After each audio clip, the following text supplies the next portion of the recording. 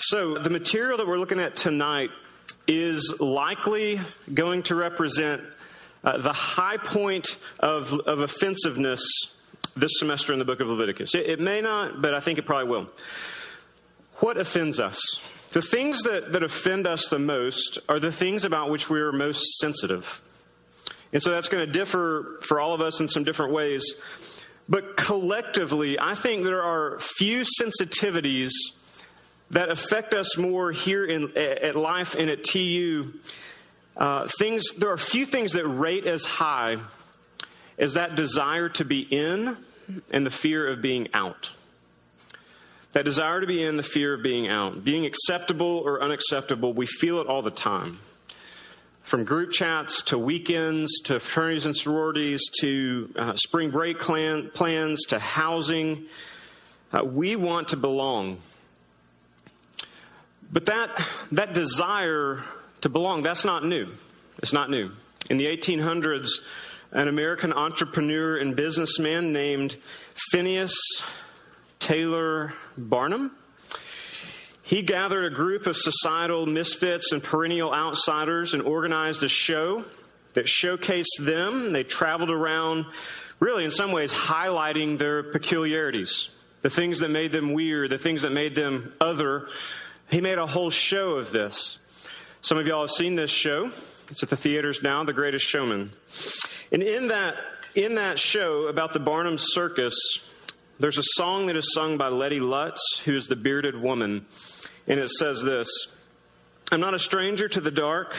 Hide away, they say, because we don't want your broken parts. I've learned to be ashamed of all my scars. Run away, they say. No one will love you as you are." And there it is. Right there at the end. No one will love you as you are. You'll be alone. You'll be outside. You're in the dark. You're invisible to other people. And friends, if that's not your number one greatest fear, then you're probably lying to yourself. It's not just that you're outside. It's that you're an outsider. It's not just that you're not loved. It's that you think you're unlovable. And this passage is disturbing for us because we are used to that sort of treatment from people around us, from guys and girls, from fraternity sororities, from all sorts of other places. But we are not used to hearing that sort of language from God. And this passage tonight gives it to us. And so we have to start considering, why would God do this? What's he after? Why would he declare that some people are unclean, and why would he send them out? What do we do with that? And it's with those questions that we read this passage. Leviticus 12, I'm going to read selections from several different chapters. If we read this all, it would take about 40 minutes. So we're not going to do that. Leviticus 12, starting in verse 1. "The Lord spoke to Moses, saying, Speak to the people of Israel, saying, If a woman conceives and bears a male child, then she shall be unclean 7 days. As at the time of her menstruation, she shall be unclean. And on the 8th day, the flesh of his foreskins shall be circumcised. Then she shall continue for 33 days in the blood of her purifying. She shall not touch anything holy, nor come into the sanctuary until the days of her purification are complete. But if she bears a female child, then she shall be unclean 2 weeks, as in her menstruation. And she shall continue in the blood of her purifying for 66 days. And when the days of her purifying are completed, whether for a son or a daughter, she shall bring to the priest at the entrance of the tent of meeting a lamb a year old for a burnt offering, and a pigeon or a turtle dove for a sin offering. And he shall offer it before the Lord and make atonement for her. Then she shall be clean from the flow of her blood. This is the law for her who bears a child, either male or female." Down to chapter 13, verse 1. "The Lord spoke to Moses and Aaron, saying, When a person has on the skin of his body a swelling or an eruption or a spot, and it turns into a case of leprous disease on the skin of his body, then he shall be brought in to Aaron the priest or to one of his sons the priests. And the priest shall examine the diseased area on the skin of his body. And if the hair in the diseased area has turned white and the disease appears to be deeper than the skin of his body, it is a case of leprous disease. When the priest has examined him, he shall pronounce him unclean. But if the spot is white in the skin of his body and appears no deeper than the skin, and the hair in it has not turned white, the priest shall shut up the diseased person for 7 days. And the priest shall examine him on the seventh day. And if in his eyes the disease is checked, and the disease has not spread in the skin, then the priest shall shut him up for another 7 days. And the priest shall examine him again on the seventh day. And if the diseased area has faded and the disease has not spread in the skin, then the priest shall pronounce him clean. It is only an eruption. And he shall wash his clothes and be clean.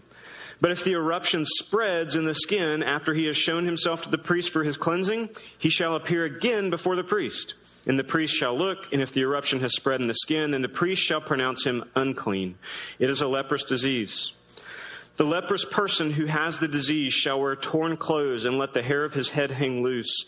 And he shall cover his upper lip and cry out, unclean, unclean. He shall remain unclean as long as he has the disease. He is unclean.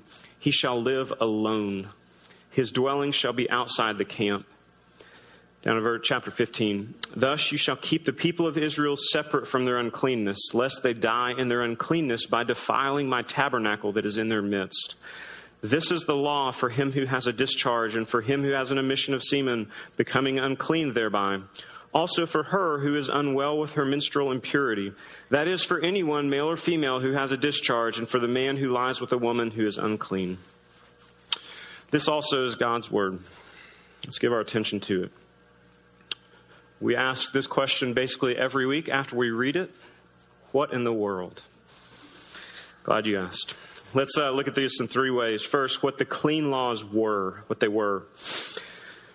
We introduced this idea of clean and unclean last week, but in case you weren't here, I'm just going to kind of hit reset a little bit and give us an overview. When we hear that word, we have to see that if you were to read the book of Leviticus, and when it talks about who's clean and unclean, at some point, everybody would be unclean.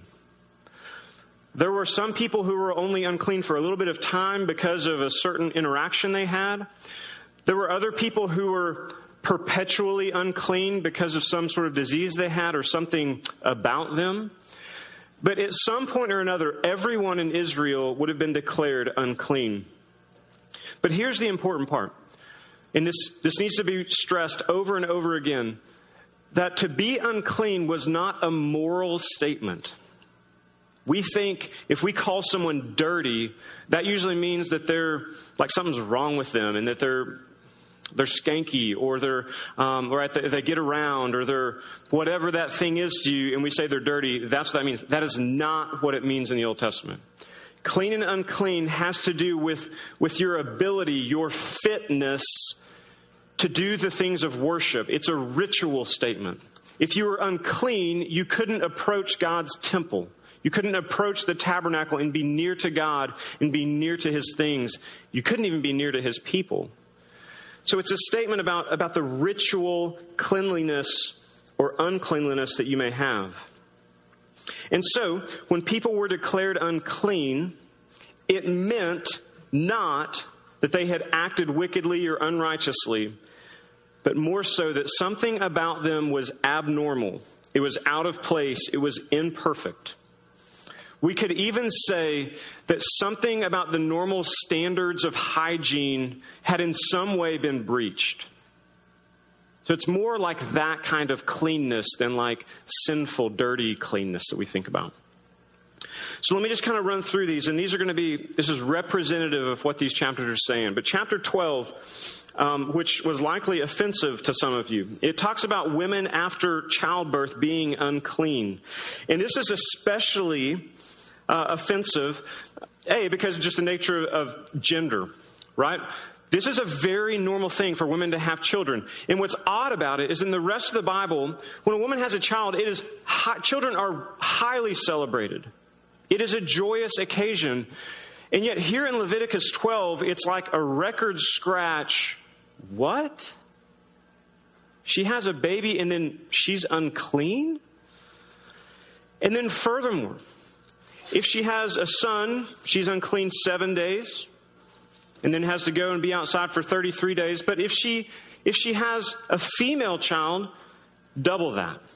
14 days and then 66 days. What in the world is happening here?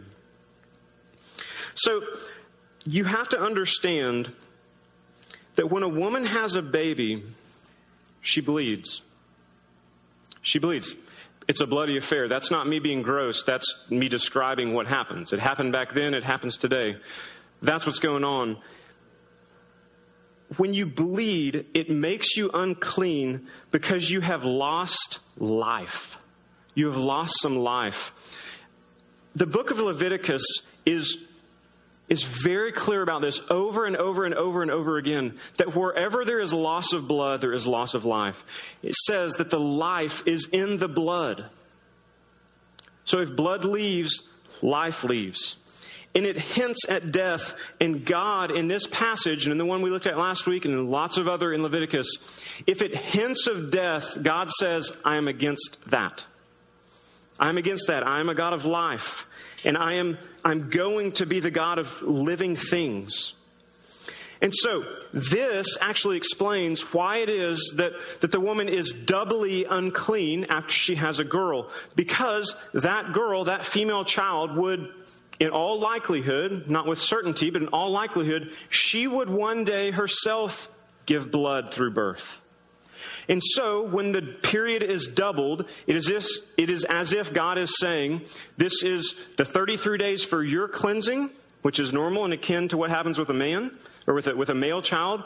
And then you're going to go an extra 33 days to purify for your daughter, because she will lose life one day too through the blood. Chapter 13 talks about skin diseases. The priest, if you glance down at that, the priest wasn't acting so much like a doctor as he was a health inspector. He would determine if the leprosy was of a certain quality. And look, if you think that was kind of intricate and graphic, just go home tonight and do some pillow reading on the rest of Leviticus 13. It's kind of nauseating, honestly. And so the priest would be sitting there trying to figure out, okay, is this leprosy still progressing and getting worse, or is it healing? And, and there are all different kinds of ways to look at that. Side note, most commentators say that this is not probably just Hansen's disease, which is what we think of as leprosy.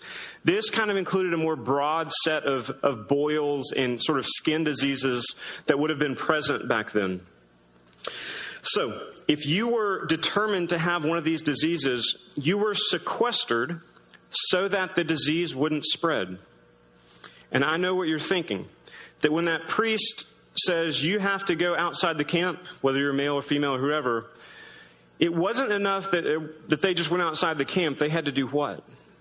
They had to declare and walk around saying, unclean, unclean, don't get near me. And some of you are thinking that feels almost psychologically abusive to have to do that. Hold that thought. Chapter 14, which I didn't put in there, it talks about the giant celebration that you went through after your unclean status had been removed and you became clean again. Hold that thought again. Talk about it in a second. Chapter 15 outlines the various bodily emissions that would make you unclean. So not only was a woman unclean during her period, but a man was unclean every time he ejaculated in sex. Here's the principle, y'all. Really, any time your body pours forth liquid emission of some sort, it is saying that life is going out from you. And God says, I'm not about that. I'm about life being inside of you. Okay? Now, He's not condemning it and saying it's sin. Remember that? He's in principle saying, I am a God of life. And you can only approach me if you are in your fullness of life. If there's something going out of you, if life is going out of you, then you can't be near to me. One of the most important subtexts throughout all of Leviticus, and especially these chapters, is that everyone went through these experiences at different points in their life. I mentioned it earlier, and I'll just say it again. So you've got to be thinking, why in the world would God ask this of His people? I'm really glad you asked. What the clean laws meant. Second point. So the reality is, if you're not a Christian tonight, and you're here looking at this stuff, and you've ever wondered about the book of Leviticus, and maybe if you are a Christian, you probably have heard it explained something like this. Well, that was the Old Testament God, but now we're in New Testament Jesus world. Well, that answer is way too simplistic, almost as if to just almost not be true at all. Okay? Because historic Orthodox Christianity, like just vanilla Christianity over the millennia since Jesus, has affirmed that the God of the New Testament is the same God as the Old Testament. These are not different gods. And so just to dismiss it and say like, oh, that's the Old Testament God. Whew, so glad we're not there anymore. We're dealing with something totally different now. That's not entirely true. So here's how I would suggest this makes sense. These clean laws represent a parable about how sin has messed up the world. They represent a sort of parable about how sin has messed up the world. Now, don't hear me say that they weren't important back then and they weren't teaching real fundamental lessons. That's not what a parable is. A parable teaches deep truths through pictures sometimes and through imagery. What are these images? First thing we see is that the clean laws, they told us something about God. There is nothing more fundamental to the message of Leviticus than the statement from God that says, I am holy. And whatever your conception of me is and what I'm about, if it doesn't start with you trembling at who I am, then you're not dealing with me. God is absolutely saying, I am a holy God, and you can't just come to me however you want. It says something deep about God. And look, y'all, as mundane and tedious as these laws are, they are all screaming that God will have nothing to do with death and decay and disease. He is a God who does not allow for abnormalities in this life because He is a God of wholeness. And what this is saying is that God hates sin and its effects because sin breaks us down. It moves us from wholeness to brokenness, from order to disorder. God hated it back then, and He still hates it today. He hates sin and what it's doing in your life and my life and in the world. He hates it. The second thing that these laws teach us is it teaches us something about us. It says that sin does to the soul what disease and dirt and decay do to our bodies. That sin defiles the soul in the way that disease, dirt, and decay defile our bodies. How does that work? 3 ways under this. Sin isolates and alienates you. So when this makes sense. When we see sick and dirty people, we stay away. Sometimes it's the cough and the yuck sound of that, and you're like, oh my gosh, you get over there, I'll be over here. Sometimes it's the smell that keeps you away, right? After you go to the gym, after you play spike ball, you take a shower, right? And if you don't, like, guys, that's why she didn't go out with you. It really does stink. Ain't nobody want anything to do with you. Sin alienates us. It makes us isolated from others. That's the picture that we see here. Secondly, sin eats away at your insides. Think back to childhood or maybe last weekend. That old pair of jeans you had that got dirty, and then you went and washed it, and as it gets dirtier and dirtier right there on the knees or wherever kind of the high traffic spots are, over time, those areas wear out faster than the other areas. Why does it do that? Because dirt breaks down the fabric that makes jeans jeans. It breaks down the cotton fibers. And God is here in these verses saying that sin breaks down the fibers of your body. Sin wears out your soul. It breaks you down, as it were, from the inside out. The third thing is that sin discolors and disfigures the image of God in you. Cancer destroys your body. The passage we didn't read in here talks about how mildew destroys your house. The leprosy would get into the fabric of their house. Wherever sin goes unchecked, you have something, whether it's a human soul or whether it's a society or whether it's a family, wherever sin goes unchecked, over time, there will be disfigurement and warping. Things will start to become undone. The last main point under this one, that God is saying that the world around us is abnormal. So I didn't read it from chapter 15, but in 15 it says that even houses can be declared unclean. They would get unclean when they would have the leprosy in, like I said, the walls, the little fabrics and the stuff of the walls. God is saying this to us in that. He's saying that man's rebellion against him and what happened at the fall consists in so much more than just some sort of little individual acts of right and wrong. So think about back in the garden when Adam and Eve looked at God and God said, don't eat of this one tree. And they said, I think we will. It wasn't just like, shame on you, like hand slap, you ate the apple. No, it was a cosmic rebellion against God and his order in the world. It was Adam and Eve saying, thanks for that suggestion. We're going to go ahead and do what we want to do. Do you feel that tension? That is sin in the highest order. And so when we see this, we see that sin, and we see it in the fabric of the houses, it's saying that sin has become so pervasive that it's not just that you as an individual have things wrong about you. It's that the greater world, the people around you, the society itself is breaking down.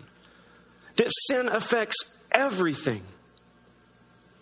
So every time you see wars and strife and anger and poverty and greed and corporate cultures of cheating and abuse and racism and classism and all of this stuff, any sort of injustice that you see, those things are all placards showing that sin is at work and it's breaking things and people and societies down. And chapter 15 is showing us that sin isn't just small and it's not just personal, it's communal. And it's responsible for everything that's messed up in the world. And God's saying, I see that and I care about that and I have to do something about that. The clean laws then, they told the predicament of the human life, whether you're religious or not. And here it is. How can I be okay? I know I'm not okay. You may describe it in a different way. Some of you may call it sinful. Some of you may call it messed up. Some of you may call it not okay. You may have your own words for it, but we feel it. That I'm not the thing I want to be. I'm not the person I want to be. I'm not the friend I want to be. How do you go about making that right? How do you go about making that okay in a world itself that isn't okay? So if you think, I've got to go out there and find the answers, the world doesn't have the answers either because it's messed up. So how do we get from okay, not okay to okay? How do we get from unright to right? And that's the last thing we see tonight is we see a God who can make us clean. As we think about these laws and all that they're saying and all their bizarreness, I want you to hear echoes of how this stuff works out in your daily life every day. Hear it to you, that desire to be clean or unclean doesn't just belong to an ancient people, it's for us. Think about the leprosy discussion. Why would God force the people to go outside the camp? Why would he send them out? I suggest it's because he wanted his society to be honest about its condition. We are no less fearful and isolated than they were back then. We have stuff about us that is repelling to other people. The biggest difference is that it was on public display for them, and we do everything in our power to repress it. All those things about you that you know, like, make others allergic to you, you are trying with all of your energy and mind every single day to like stuff it down in that closet of your heart and life. And when it comes out, you're embarrassed. Oh no, I don't want to see that. I hope she didn't see that. I hope he didn't see that. Think about the last time you were broken up with, or when a relationship didn't work out. We fear that it's not just that she doesn't love me anymore or that he doesn't love me anymore. As I mentioned earlier, the real fear is that I'm going to be found out to be unlovable. It's what happens when you're not included on the group text or on the housing assignments or on the spring break plans, or you don't get into that fraternity or sorority that you wanted to. It's not just that you've been tried out as a friend and found that they didn't like you. It's that somehow something about you is fundamentally unlikable. The deeper fear is that I'm not okay, that I'm unclean, that I'm going to be outside. Friends, we have to know that God does not deal with us like our mommies did. We love our mommies, I hope. I've got a mommy, actually my kid's mommy right back there. When we're hurt, we told our mommy why we were hurt, and she would say something like this, not just picking on mommies. Daddies are probably worse at this, especially when you have 4 girls. Oh no, honey, that's not true. You're so dear to me. You're so wonderful. People will figure out that you're great in due time, right? You'll be just fine. God is not like that. When we go to God and we're hurt, He says this, I know. And you don't know the half of it. That sin is affecting you way more deeply than you ever cared to admit. That your brokenness and the way that sin is destroying you and what that's doing in you is just far worse than you know. Your problems are worse than you can imagine. Now that sounds cruel and heartless if it's not true. Think about it like this. If you go to the doctor because your head is hurting, and the doctor does a thorough examination, maybe takes some scans, and he comes out, or she comes out and says, you've got a headache. I'm really sorry about that. Here's some ibuprofen. Get on your way. When in reality, the scans show that you have a brain tumor that is going to kill you in a matter of weeks. Is it cruel of the doctor to tell you the truth? No. It's compassion personified when someone tells you the true condition about you, especially if the thing is hurting you and destroying you. In these laws, these clean laws, God is saying, I see all the way in, and it is messed up. And I'm going to use this language of clean and unclean to show that there is disorder in this world, and you need to pay attention to that.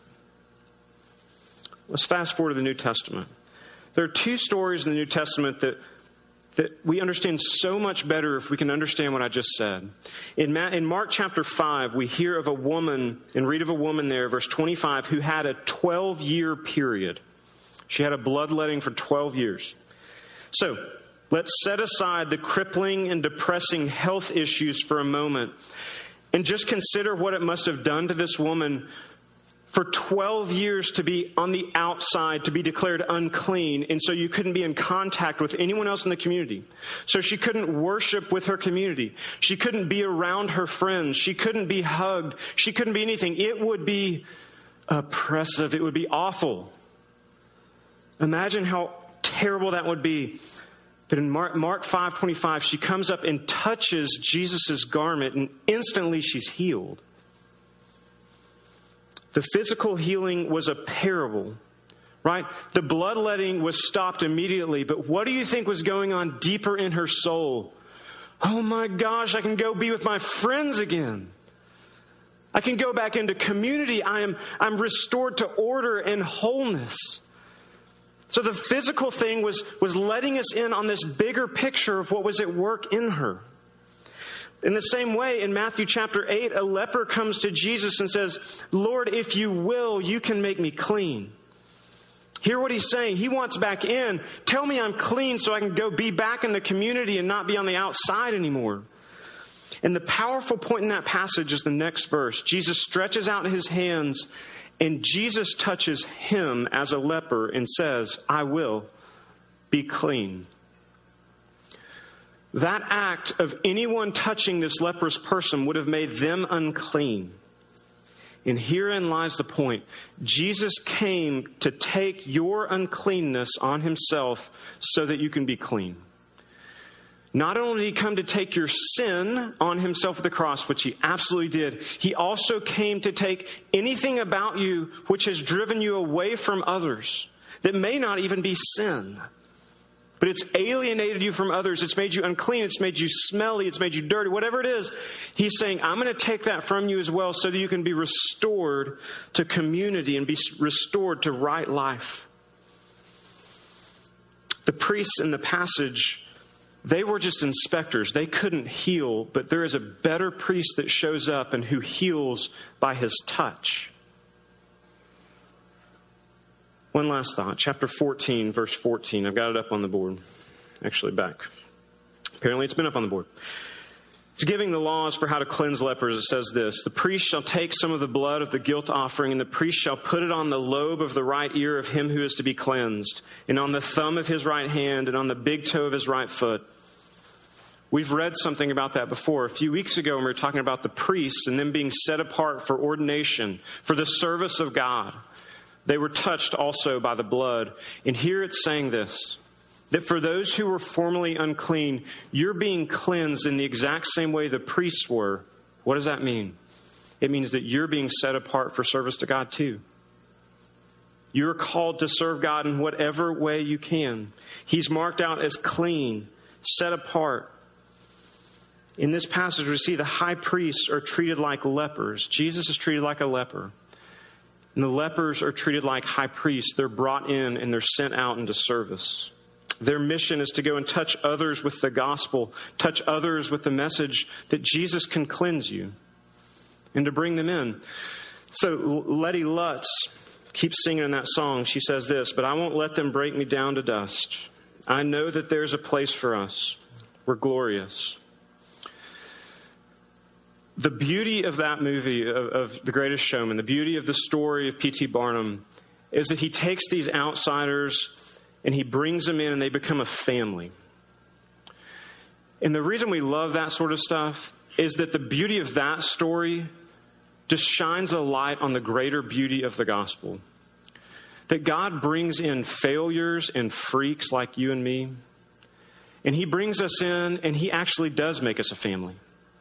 And he makes us into this awkward, weird family called the church. And he says, no matter what you're bringing to the table, no matter what you think casts you out, you come in here and you belong.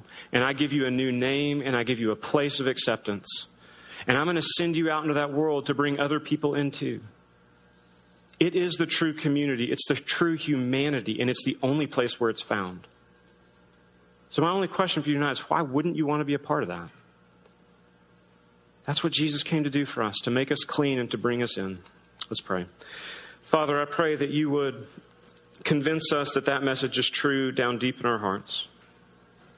That you're a God who loves to heal. You're a God who loves to cleanse. And you're a God who forgives. Apply that now to our lives, we pray in Jesus' name. Amen.